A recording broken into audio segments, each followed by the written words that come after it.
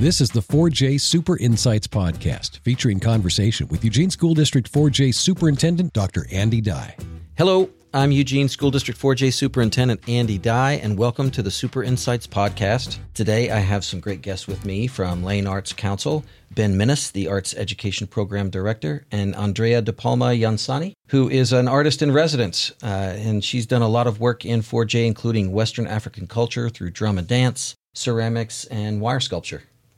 Thanks a lot for coming. Thanks for having us. Yeah, thank you. Yeah, this is important for us as a school district because having students have the opportunity to access arts opportunities that are so broad and so varied is really important to what we see as a liberal and holistic education. Super important to me as a young person and as a parent to see my own children benefit from these types of partnerships. Enough about what I think, and let's hear from you a little bit. Can you share a little bit, Ben, about how Lane Arts Council works in schools? Lane Arts Council works with local artists from across the county who are looking for opportunities to share their passion, inspire youth by sharing their background in the arts. And so we work with a group of probably like 40 professional teaching artists right now across the county and work with them to develop 4-part residency programs that they can bring into elementary and middle schools across the county. But a big chunk of our work happens right here in Eugene 4J School District. And speaking of professional teacher artists, Andrea, did I say that right? Yes. Andrea. Tell us a little bit about your experiences in our schools and with our students. Well, I've been doing this through the Lane Arts Council since 1995. So just a little while, huh? Yeah, just a little while. And in the capacity, as you mentioned, ceramic artist, wire sculpture, as well as the performance artist with my partner with the music and dance from Guinea. And what's interesting about having a variety of disciplines, I get to see kids in different capacities. And it's been really interesting. I've had certain residencies one year where I've done ceramics, and then another year where I've done wire sculpture, and just seeing how kids react differently to the art forms is really, it's kind of enlightening to see like where their strengths and their weaknesses are.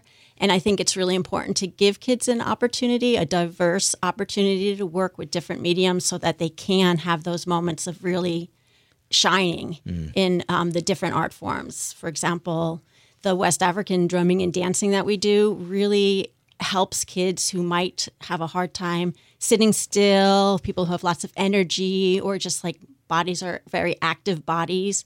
A lot of times that's hard to have that capability and be in academic situations, but when they are actually being asked to do those activities, they excel and they learn something about themselves, and it brings them confidence.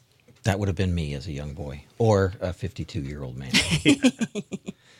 Why do you think, Ben, that the activities students get to experience are so important from your perspective? We know that they are, but give our listeners your thoughts. Yeah, from my perspective, it's really about student voice, student liberation, and student engagement and connection. And all those things can really be brought to life through the arts, through art residency with an artist in the classroom.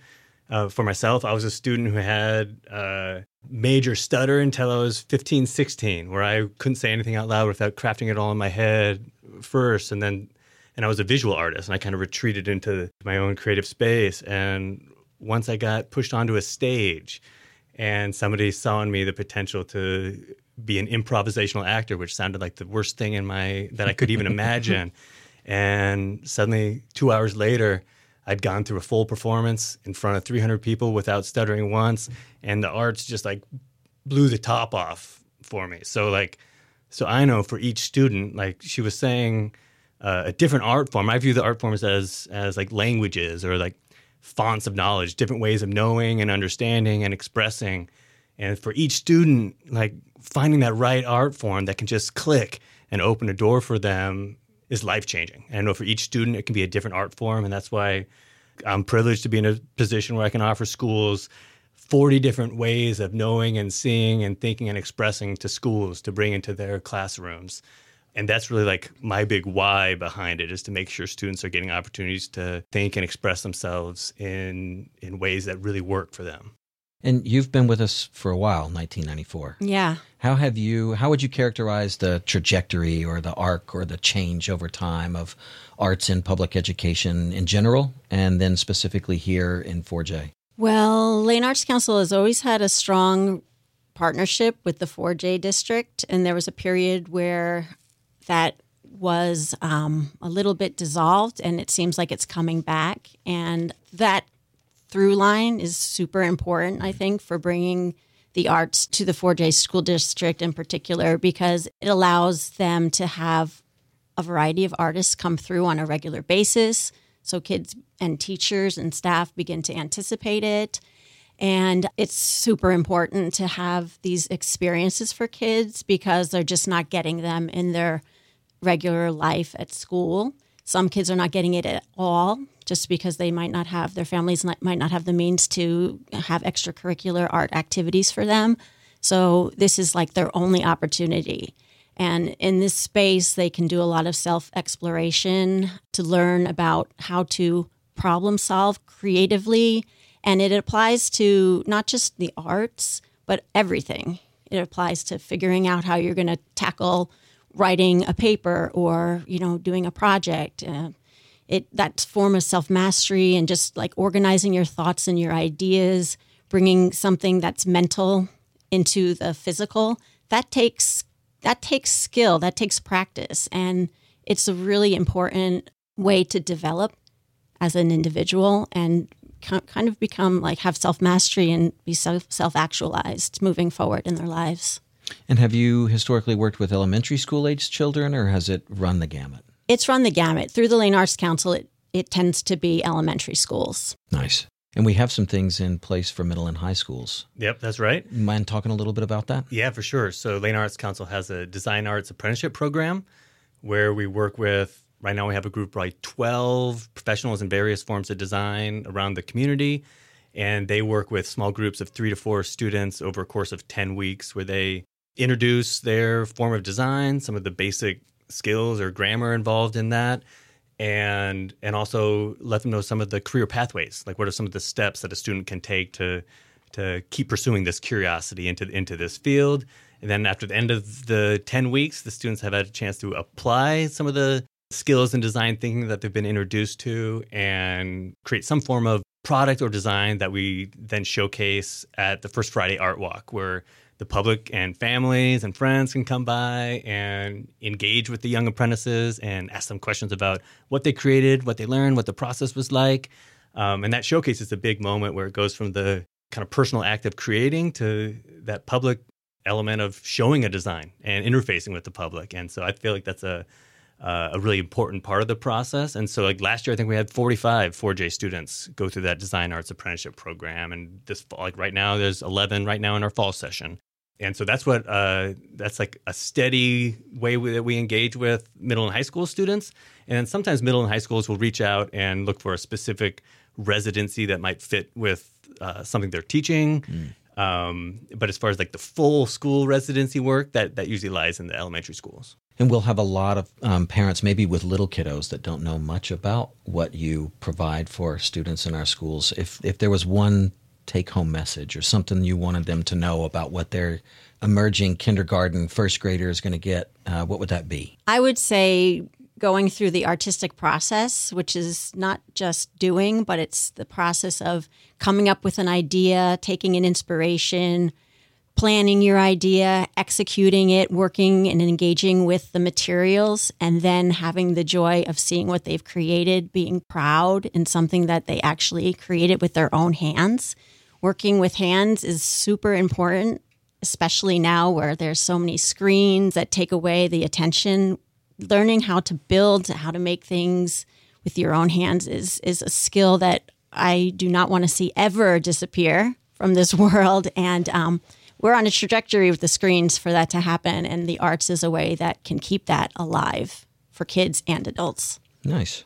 And for any administrators or teachers that are maybe hesitant, maybe this is too much logistics or there's too much of a burden, What would you want to share with folks about the partnerships with schools, Ben?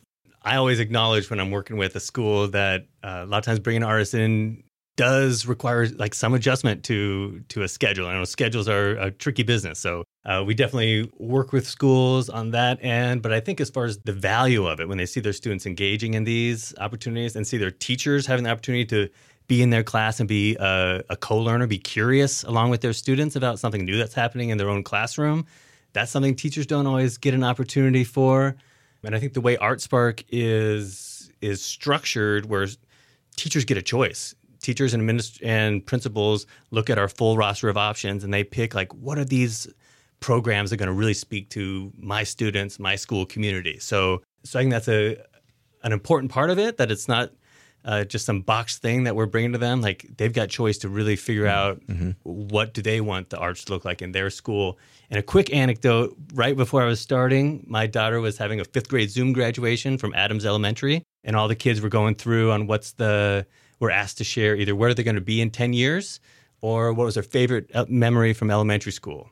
One kiddo said, in 10 years, I'm going to have a stable job. And I was like, dang, okay, you're probably right if that's what you're thinking right now.